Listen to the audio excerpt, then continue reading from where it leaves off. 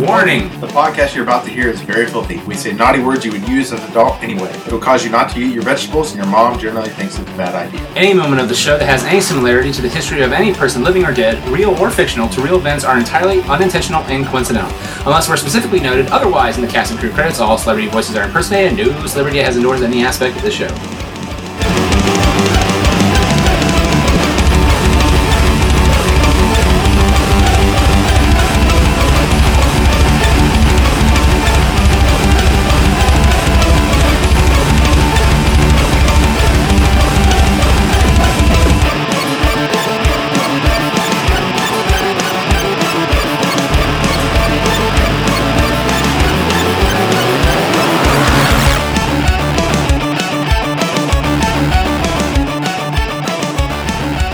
Hello everyone, and welcome out to The Good, the Bad, and the Geeky, episode 275.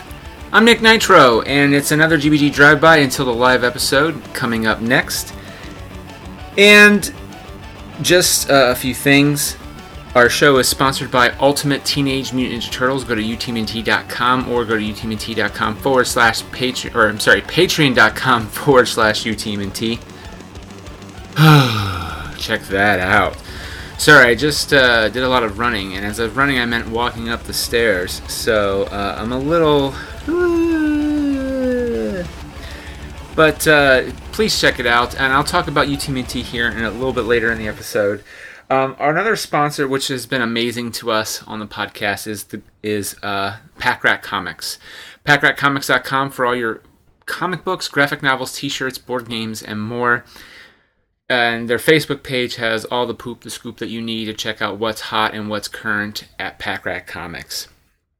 And finally, the It's All Been Done Radio Hour. Go to itsallbeendonradiohour.com or search iTunes keyword It's All Been Done Radio Hour, or All Been Done Radio Hour. Actually, it would probably be a little bit simpler. Gotta remember that. See, I'm new to trying to get things, since the podcast is now out and has an episode out there. All Been Done Radio Hour are the keywords I would search for in iTunes.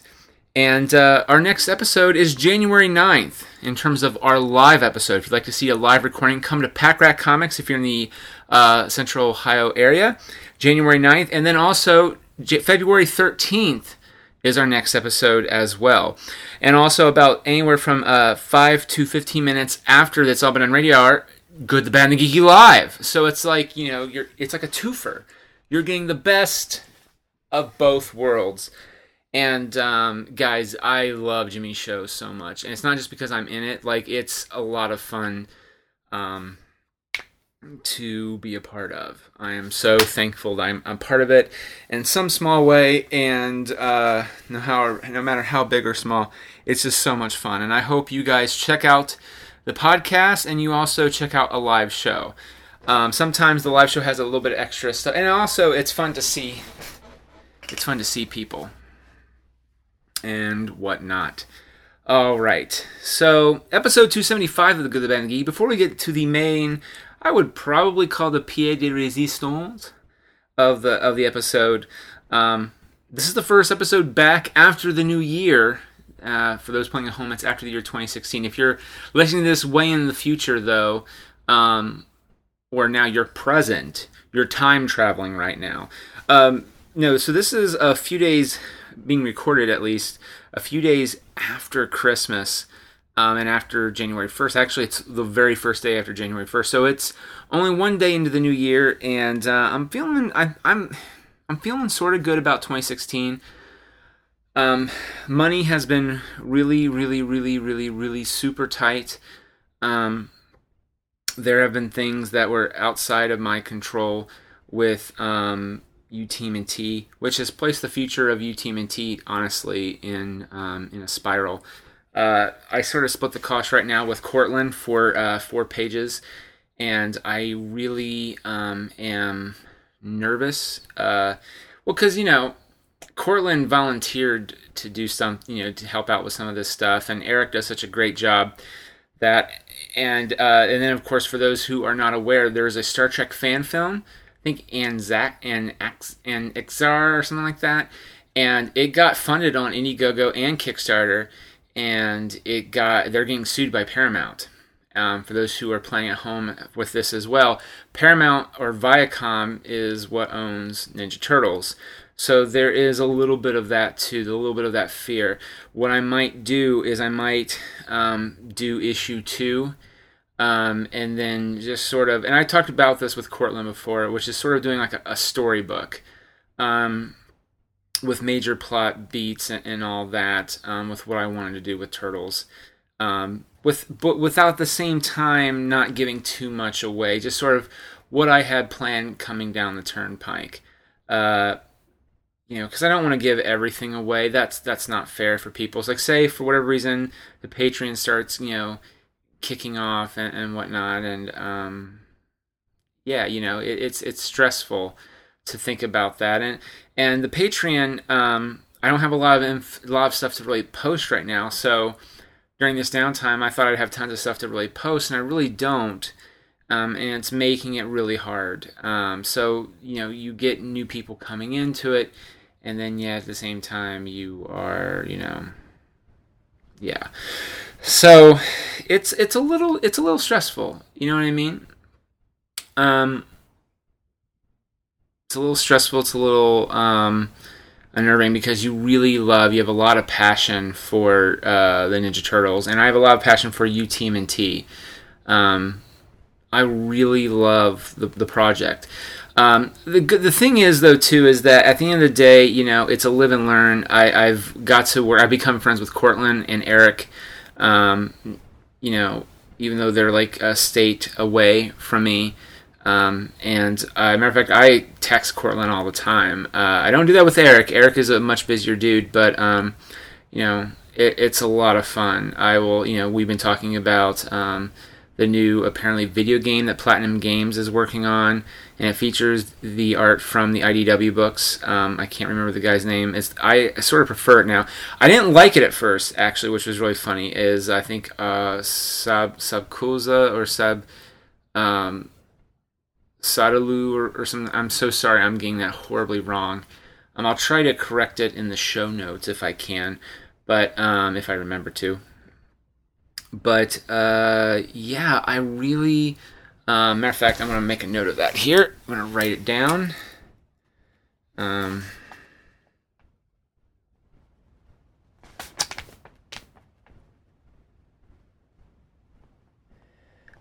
All right, sorry about that. That's the bad thing about doing this sometimes, is that you need to, and without having another person here to do the show with you, at times it's a little stressful because then you're doing all the writing of stuff down while you're recording. It's just very not fun for you. But you know what? I might even edit that out, so you might hear a weird clip, but let's be honest, folks, probably not.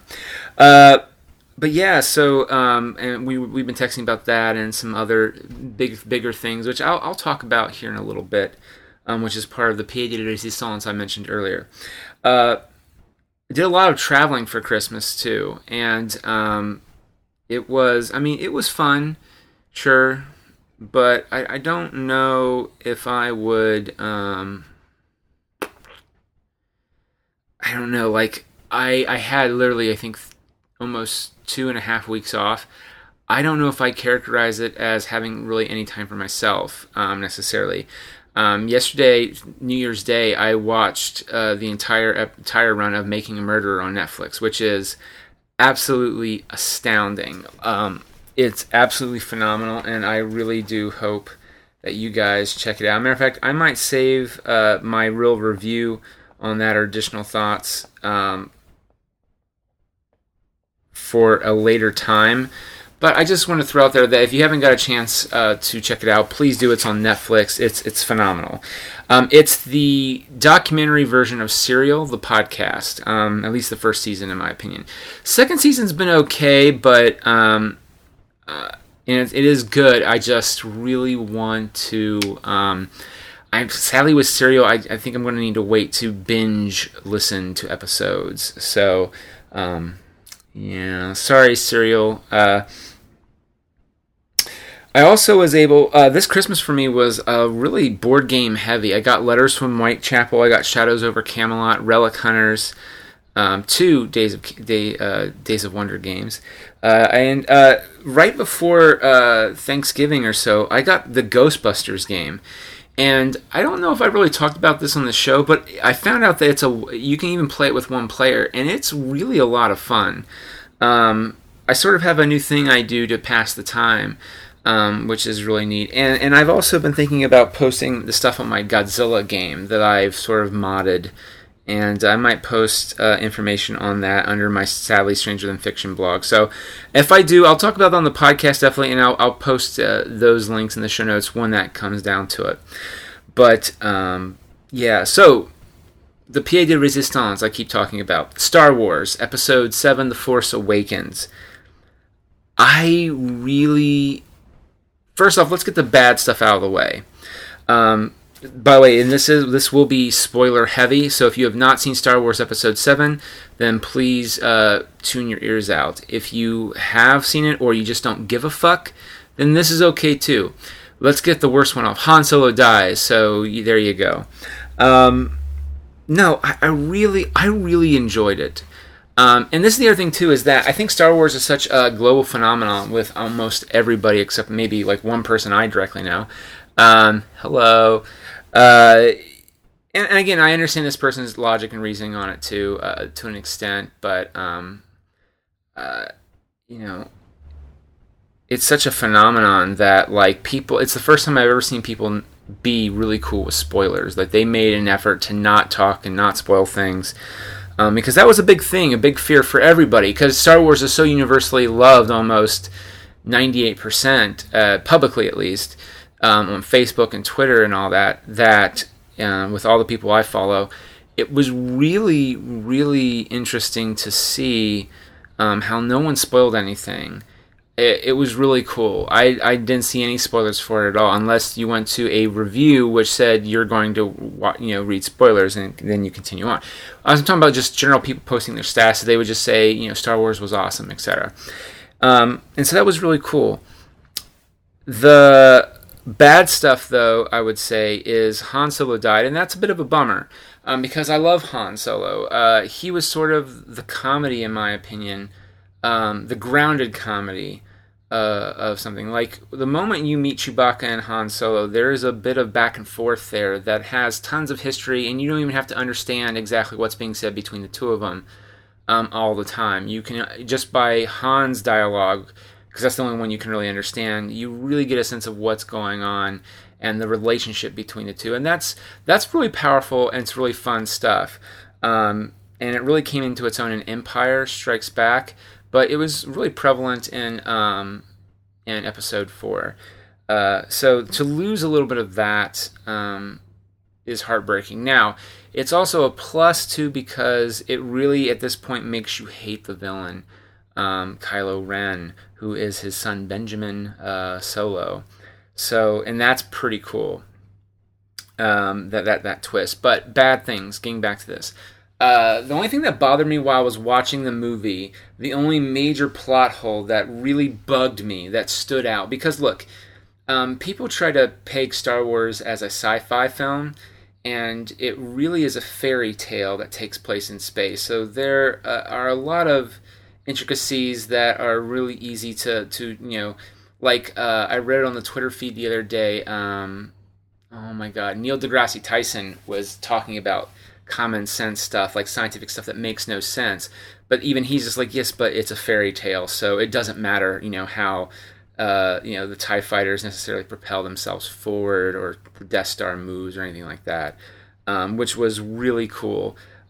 Because it's nice to see him nerd out over that kind of stuff too, but also talk about the scientific inaccuracies that occur in Star Wars. Like the example, a parsec is not measurable to distance; it is time, or something to that effect. And of course, that's the big joke with Han Solo, is like it wasn't 14 parsecs; it was 12 parsecs. There's a 2 parsec difference, kind of thing. But it's just really cool to see some of that. But at the end of the day, J.J. Abrams and even George Lucas has said before that it's a fairy tale. But to me, a major plot hole is, for those who don't know, Luke Skywalker is in hiding. His one of his apprentices, or his students, aka Kylo Ren, Benjamin Solo, turned to the dark side, becoming Kylo Ren, killed, I think, all the Jedi in the temple, and he fled. He felt guilty for everything that happened with Kylo Ren and the Knights of Ren. And at that point, R2-D2 just shut down. Now, you can use the Man of Steel argument, as I like to now call it, which is where you leave a plot hole and you fix it and fill it up in the next movie, which is supposedly what they're doing with Dawn of Justice or whatever, Batman versus Superman, whatever. But, you know, and you can also use the logic, too, that the Force is what woke him up. But R2-D2, after the death of Han Solo, wakes up and provides all the information that you needed, you know, for that. And that does bug me a little bit. You know, and the first time I watched it, that really irked me. But again, when I was thinking about it, I remember watching Empire Strikes Back, and they never really explain this either, but Luke falls to what appears to be his death, and then he just magically floats down a chute. Like he just does a weird somersault into a chute. And when I was growing up, I was using, and this is my nostalgia kicking in, it was, it was the angle that he fell. And it's like, no, you fall fucking straight down. You maybe hit the side of the giant tunnel you're falling down into, which leads to a pit of nothingness in Cloud City. But then as I got older, I realized there's a certain lack of gravity and I realized, oh my God, he's using the Force to guide himself in. And of course, this is something that was that the director even has said before, that yeah, Luke uses the Force and slides his way into Cloud City and then, you know, gets himself to safety. And so there is a bit of this too, and I doubt JJ will do this. I just doubt they'll care to explain this. But you could say that the impact of what has happened wakes R2-D2 up, like through the Force. And that would be cool. I doubt that's what happened, but after seeing the movie over 5 times now, that is the only thing that really stands out in my mind as just something that's really troubling. My fiance, who she didn't love the original trilogy, but she didn't hate it either. Her biggest complaint against them is that the effects are bad, and to me that's ridiculous. That's your biggest complaint, because I'm sorry, but she even says, she's like, you shouldn't have got me started on the Marvel movies first. You should have got me started on Star Wars. And I'm like, ooh, okay. I digress. So yeah, I really, it was fun to see her enjoy it. And I saw it once with some work friends. I then saw it with just Sarah and I. I then saw it with my mom and dad. And my mom and dad both were like, they didn't.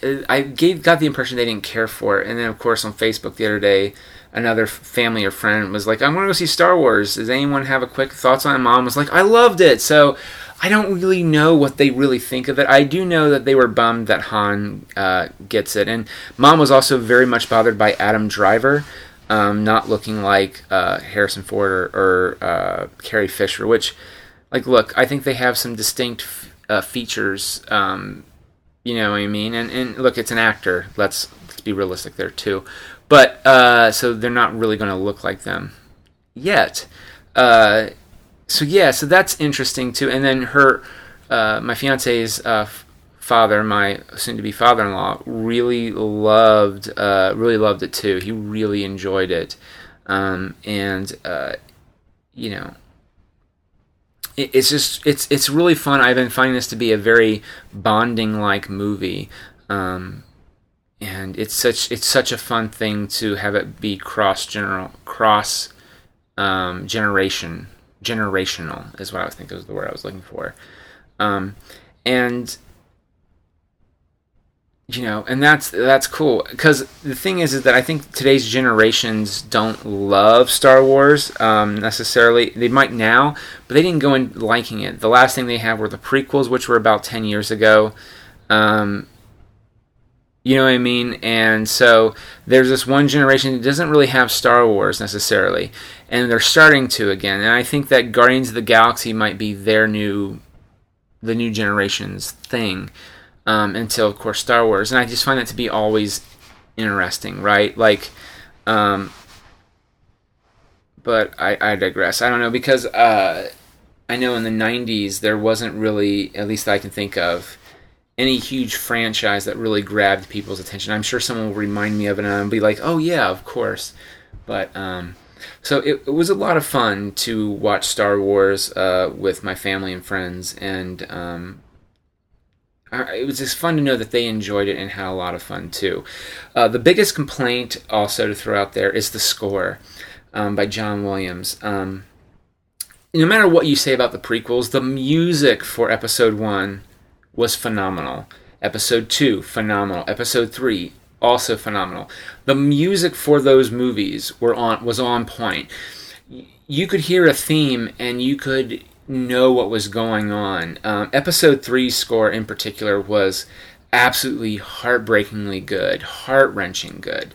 And this movie, though, outside of the themes like Han Solo and Leia, and of course Luke, you don't really in the classic, you know, da da da da da da da da da da da da da da da. You don't hear any real themes. Like when I was talking to Cortland from UTMT about this, was he really likes the Rey theme. He apparently bought the soundtrack, but and I've not heard the soundtrack. But outside of the one little scene, I can't remember. And I've seen the movie 5 times.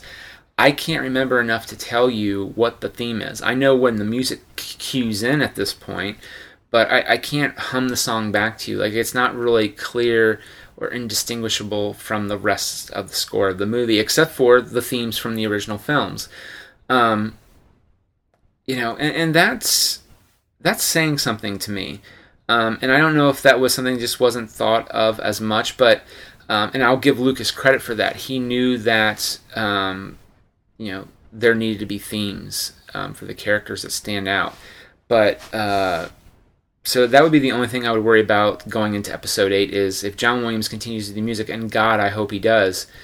Because here's the thing, the music does make the movie, but there's no themes that really stick out, and I go, I want to hear more of Finn's theme. I know that Finn's on the screen, and there's... Yeah, so that was a little troubling, and that bothered me a little bit too at the end of the day. But it was a lot of fun. The movie really, until Han Solo dies, the movie is just okay good. It's a Star Wars movie, but it's like an okay Star Wars movie. But the moment you turn and go, oh my God, what the hell? Like, you realize there are stakes is when Han Solo dies, and that's pretty big. Fun little fact, see if you can see many movements where Chewbacca is really doing a lot of stuff. And by that, I mean Chewie is really moving his ass, because Peter Mayhew is really old and needs surgery to, he walks with a cane. So to see him with the Chewbacca costume on, it's amazing. But if you notice, he doesn't move around a lot. At least that's my observation. I could be very wrong, or it could be a stunt Chewie. But those are my thoughts on Star Wars, and I hope you all had a great Christmas. I hope you had a Happy New Year. Please, a reminder, if you have any thoughts, please email us at goodbadgeeky@gmail.com, or come to our live show for the It's All Been Done Radio Hour, and then after that, Good, the Bad, and the Geeky Live. January 9th and February 13th are the next shows. Or tweet us at goodbadgeeky, and or if you don't want to do that, just put in the hashtag tweetmeet. All one word, TWEETMEAT. That's TWEETMEAT, one word, and then, with the hashtag preceding that. Hashtag tweet me. Alright, so thanks for listening to episode 275 of The Good, the Bad, and the Geeky, everybody. And as always, may the Force be with you.